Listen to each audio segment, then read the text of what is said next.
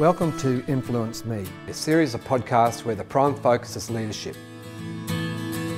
I'm Assistant Commissioner Andrew Short, and I'm going to be hosting a series of podcasts where I get to interview a variety of guests, both internal and external to QFES. The topic is something extremely important to us and one that is central to the success of QFES. I want to talk with these guests about leadership, and I want to learn more about leadership from the thoughts and experiences of others. I want to be influenced. For this podcast, today's guest is Shannon Quain. Shannon is a senior executive leader with experience across all levels of government. As the Chief of HR for a Queensland Government department, she isn't your typical Chief HR officer, as she started her career as a sports scientist and brings a different lens to the typical issues that organisations face. She isn't afraid of a tough challenge and speaks with authority and respect as someone who has met many challenges head on to come out the other side a stronger and more capable leader. Today's leadership topic for this podcast is leadership in a time of disruption. And by gee, Shannon, we are right in the middle of that as a society at the moment. Shannon would like to talk about how she developed her view of leadership and what things she thinks about in terms of preparing leaders of tomorrow. It's certainly a theme within this podcast series, a great theme actually, that we see lots of leaders that I speak to talk about the future beyond themselves. It's wonderful. So what a great topic for us to explore. And certainly I'll start out by posing that watching leaders in times of duress or when things aren't all rosy generally shows their true leadership. What's your view on that? Yeah, absolutely. And look, I think, thank you for having me, first of all. Wonderful. I think we definitely see the best and the worst of people when they're under stress and pressure. But I think that's when a true leader's real vulnerability comes out. And I think we saw that during the bushfires and during COVID. We did. People took a real interest in the human side of leaders and how they were portraying themselves and being able to make decisions. So I think it just goes to the fact that people want real human interaction during times of crisis, and that's what makes a great leader. They want that, but I'm going to say that that's not necessarily something that's gained easily. Definitely not. I think it takes a lot of trust to be able, trust in yourself, but trust of others to be able to do that in command and control situations, and in when there's, disasters and when people really need support, they really need a strong leader at the same time, which makes leadership incredibly challenging. If I take you back to your earlier life, and I think it's intriguing that your earlier career began, or you had a period throughout your early life where, as a sports scientist, you would have seen leaders operate back then, and it probably informed, at least to a degree, your own leadership journey. So can you reflect on that period for yourself? Yeah, definitely. I think growing up, I guess, in sport, as opposed to where a traditional HR person grew up in a public service agency, maybe, or a graduate program. Growing up in sport, you see a different side of people. You see people who are really pushing themselves so far because so much of it is monetized, so much of it is about their performance, which I don't think we see in traditional organisations. No, I think we see people who want to perform versus people who slide under the radar, maybe. Yeah. But in sport, in elite sport, you can't slide under the radar because then you're no longer elite. So what I saw leadership look like in sport was very different to what I think would be acceptable in a traditional public service agency, and I guess in any HR or leadership agency.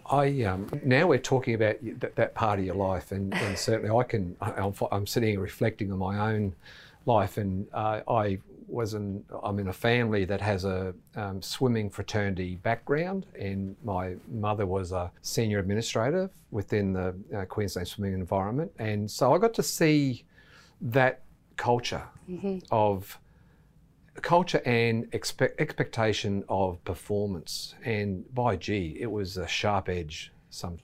Yeah, definitely. And I think that's why so many excellent athletes and excellent sports scientists and people who work in a sporting environment have to be at the top of their game all the time, not only with intelligence and knowledge, but also their emotional intelligence to be able to survive. And so I think that translation of elite sportsmanship into leadership positions is what we are now seeing more broadly as well. The notion of a feedback cycle, which to me is one of the things that environment that we're now discussing, elite sports, that feedback cycle is pretty sharp and pretty quick. Yeah, absolutely. I mean, look at coaching. Yeah. What a HR person or a leader sees as coaching in our environment versus that sporting environment are two different things. So in a coaching environment and a sports field, it's perfectly acceptable to say, that was rubbish, don't do that, we don't want that, this is what you need to do. Very direct, very personalised still to that person, but the lack of emotion behind it is, it's all about the performance. In our environment, in a corporate world, that would not always be the best way to do it. You would have to be much more emotionally aware of what the situation is, the context, the person you're dealing with, their skills, their abilities, to be able to give that feedback. But I think it just demonstrates the value of trust in a relationship and respect. In organisations, to that point of emotion or clinical approach versus the need to consider and account for people's emotions. I see that particularly in moments under duress, and I imagine that elite sports person about to walk onto a pitch or field or into a pool versus a senior leader in an organisation who's probably about to step onto something quite similar, even though they don't see it like that. And you see the sports person, they're clear with their mission, they're clear with their focus, and maybe we don't always get that with senior leaders. Yeah. We get how can I describe this? We probably get a version of that, but we don't get the clarity that we get. And that's a shame, because I think to the point of our discussion today, leadership in a time of disruption requires leaders to be sharp and to identify the moments in their day that they need to pay really close attention to other moments where they're not so big a issue. So just talk to that ability to discern between the things that matter and the things that don't matter, and what you think a senior leader needs to think about. Yeah. So for me, I think finding a balance between those key points and when you have to go and when you have to pull back are really important. And if I use like a sports scientist, I guess, analogy around, we talk about when the body is in homeostasis, it's in balance. So it doesn't always matter that, something, a critical part of the body isn't working because another part of the body might leverage off that and might come up to the par. I think as senior leaders, what we need to do is work out what that balance is. So if something isn't working, then what lever do we have to pull to make something else step up for that to be able to reach homeostasis in our organisation, in our team, in our culture? So are you talking about a person being self-aware enough to know that there are times where to achieve that, get back to that point of balance and being able to be an objective leader, they might have to reach into the network. They might have to connect with a mentor. They might have to step out of their office for a while, go for a walk. Yeah. Do these things play? Yeah, I think you've got to use every tool at your disposal to be able to reach into what is possible for you and your team and your organisation. I think especially if you're a leader, you really have to not only be an example for yourself in terms of looking after yourself and making sure that you have a balance in your ability to make decisions, but how you're going to, like you said, reach into a network or look up something that you didn't know and be okay with not knowing and asking someone else for help.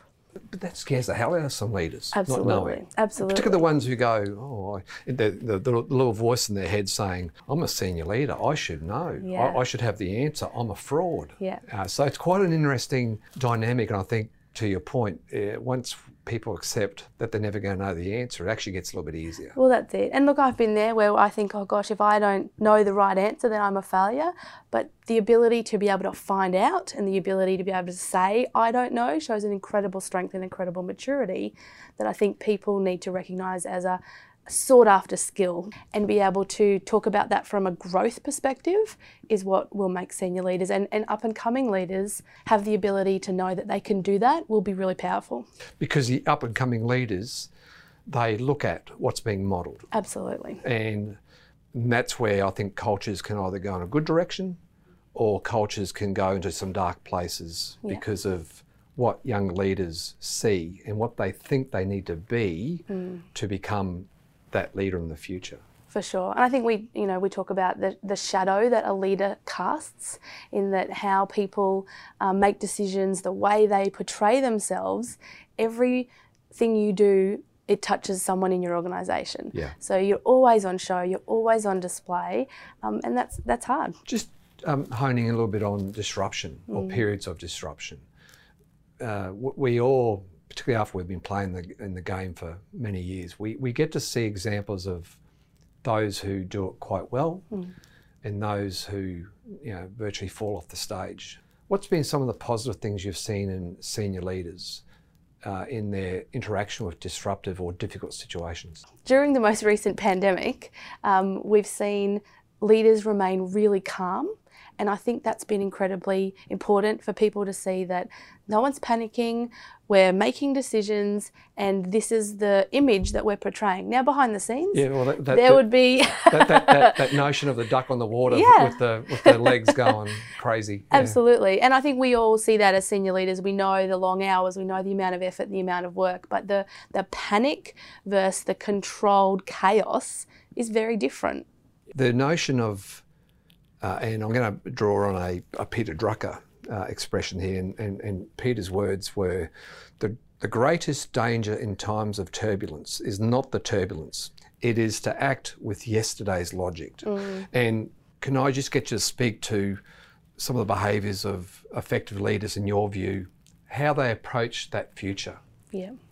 Do they stay true to something they've known all their whole life, or are they more adaptive?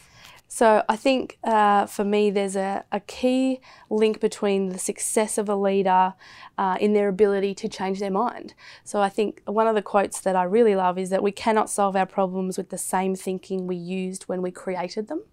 So I don't know who said that. Albert Einstein comes to mind, but I don't know. No, I'm not going to say that as a fact, audience. Yeah, so I think there's something in that, in that the way we made decisions the day before, we can use all the intelligence we had and with the right information at that time to make that decision, but we have to be able to say, things have changed.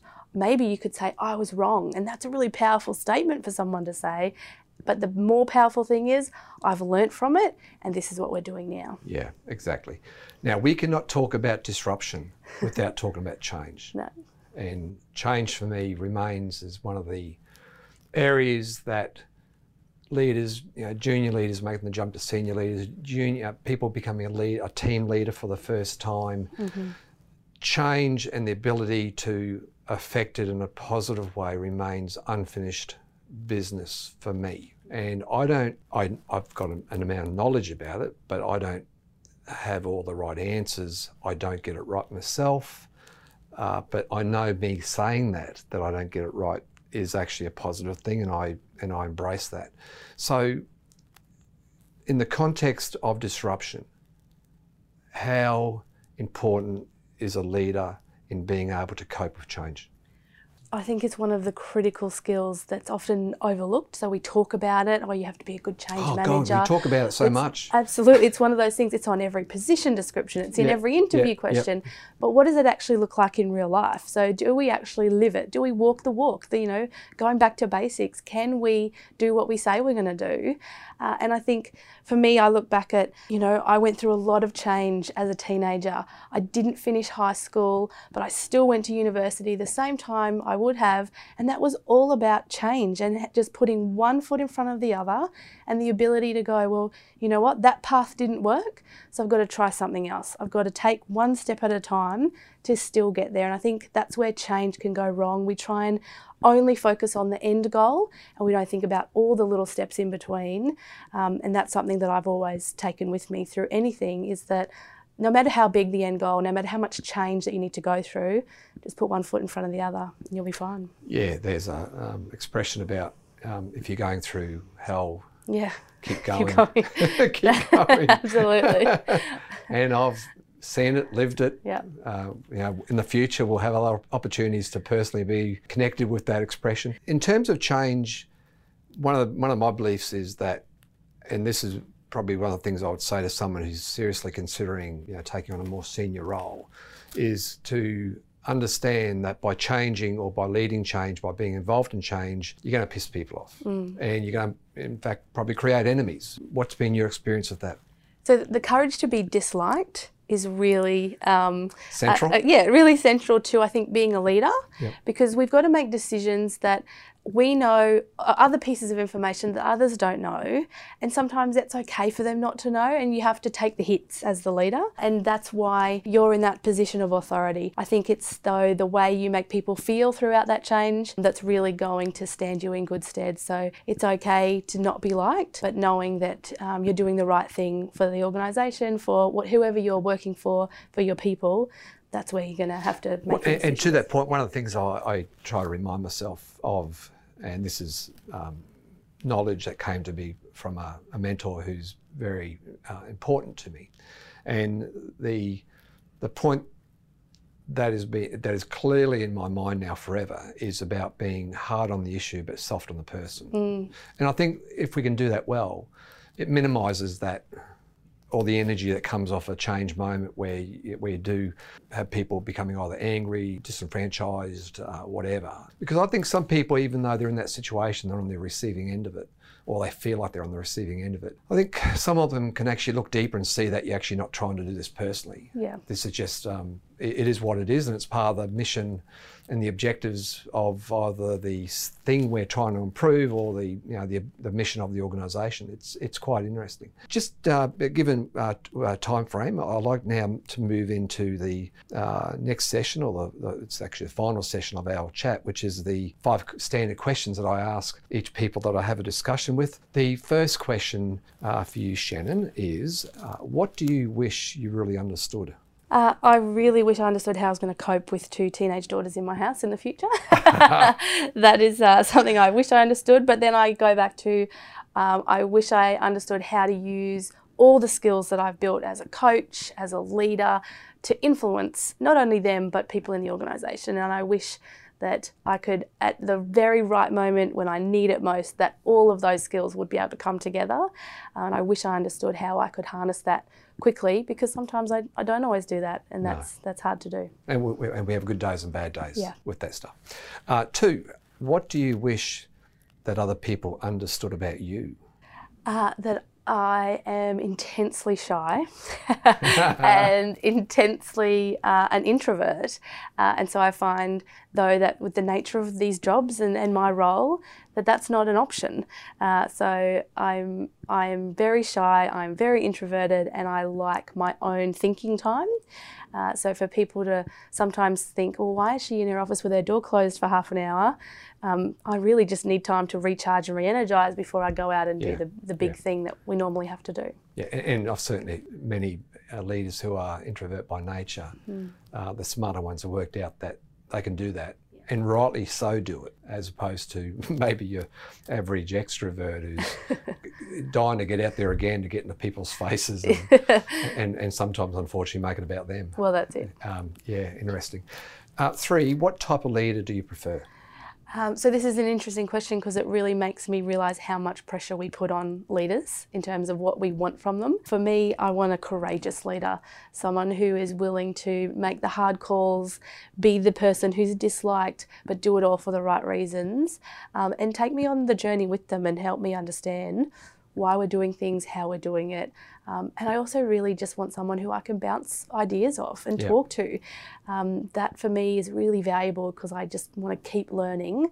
And if I don't have that, that makes it really hard for me to sort of link with that person. Yeah, exactly. The image of, for me, I'm just going to jump in here and say that the type of leader who works for you or with you, and put yourself on a horse and imagine that you've got a horse which is charging, and you're barely hanging on, and you've got the reins, and you're trying to, get them to go this way a bit or get them to go that way a bit. That scares the hell out of some people. Whereas I actually will always take someone like that than someone where you've got to get a whip out. Yeah, totally. Or to use the horse riding analogy.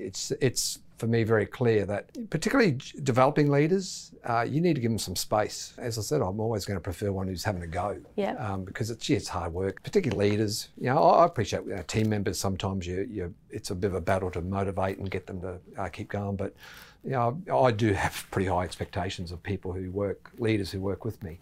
The next question is, in respect to your own leadership development and knowing what you know now, what advice would you give to the younger version of yourself? So I would definitely say become a student of leadership. So you're going to make mistakes. but wouldn't you rather make mistakes with some knowledge behind you and be able to position yourself to make the best calls at the time? So I've made a lot of leadership mistakes, and some of them were just dumb luck that I came out of them okay. Yep. And the other ones, though, that I could make a mistake with knowledge, I was conscious of what I was doing so I could learn from it at the time. And it's a bit easier on yourself as you're going through your leadership journey to be purposeful in your decision making, as opposed to just, you know, closing your eyes and wishing for the best. Wonderfully put, I must say. The final question, which is very much about the reality, the very clear reality, that as a leader, you're going to have to give bad news sometimes. And as I've learnt myself, you tend to, I don't know if it's true or whether it's just my perception, the more senior you get, the more often you have to say no as opposed to yes. But going back to the point about delivering bad news, what's your view? How should you do it? How should you do it? I'll use a sports science type analogy again, in that if we want our muscles to grow, we have to put them under pressure, and we have to give them something to improve themselves each time for them to be able to gain more strength. Even though it really aches in the morning. Even though you get sore, and if you push it too far, there's injury. So you don't want, it's a fine balance. It's the same thing with giving bad news, that you can't sugarcoat it. You can't make it something it's not. If you don't, nothing will change. No one will improve if you give them news that just keeps the status quo. So I think definitely giving an honest perspective, thinking about the person who you're talking to and their world and their context at the time. Yeah.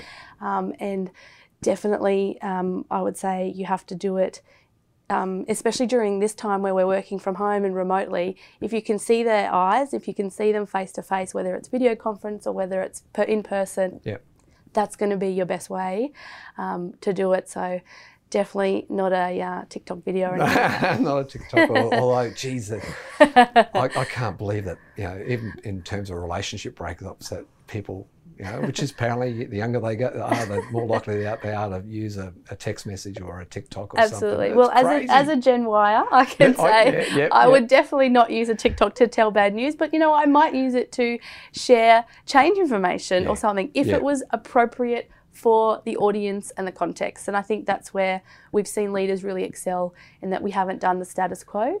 We've done different things, and that's where people are interesting. That's what makes humans human. Exactly. And I was going to say that some of the research which talks about why leaders are hesitant to be direct with bad news, apparently some of the very clear messaging that comes through that research says that there's a great fear of being disliked as a leader. And it's really quite interesting that gets, you know, sucked into this vortex where it shouldn't be about that, whether you can be liked or disliked.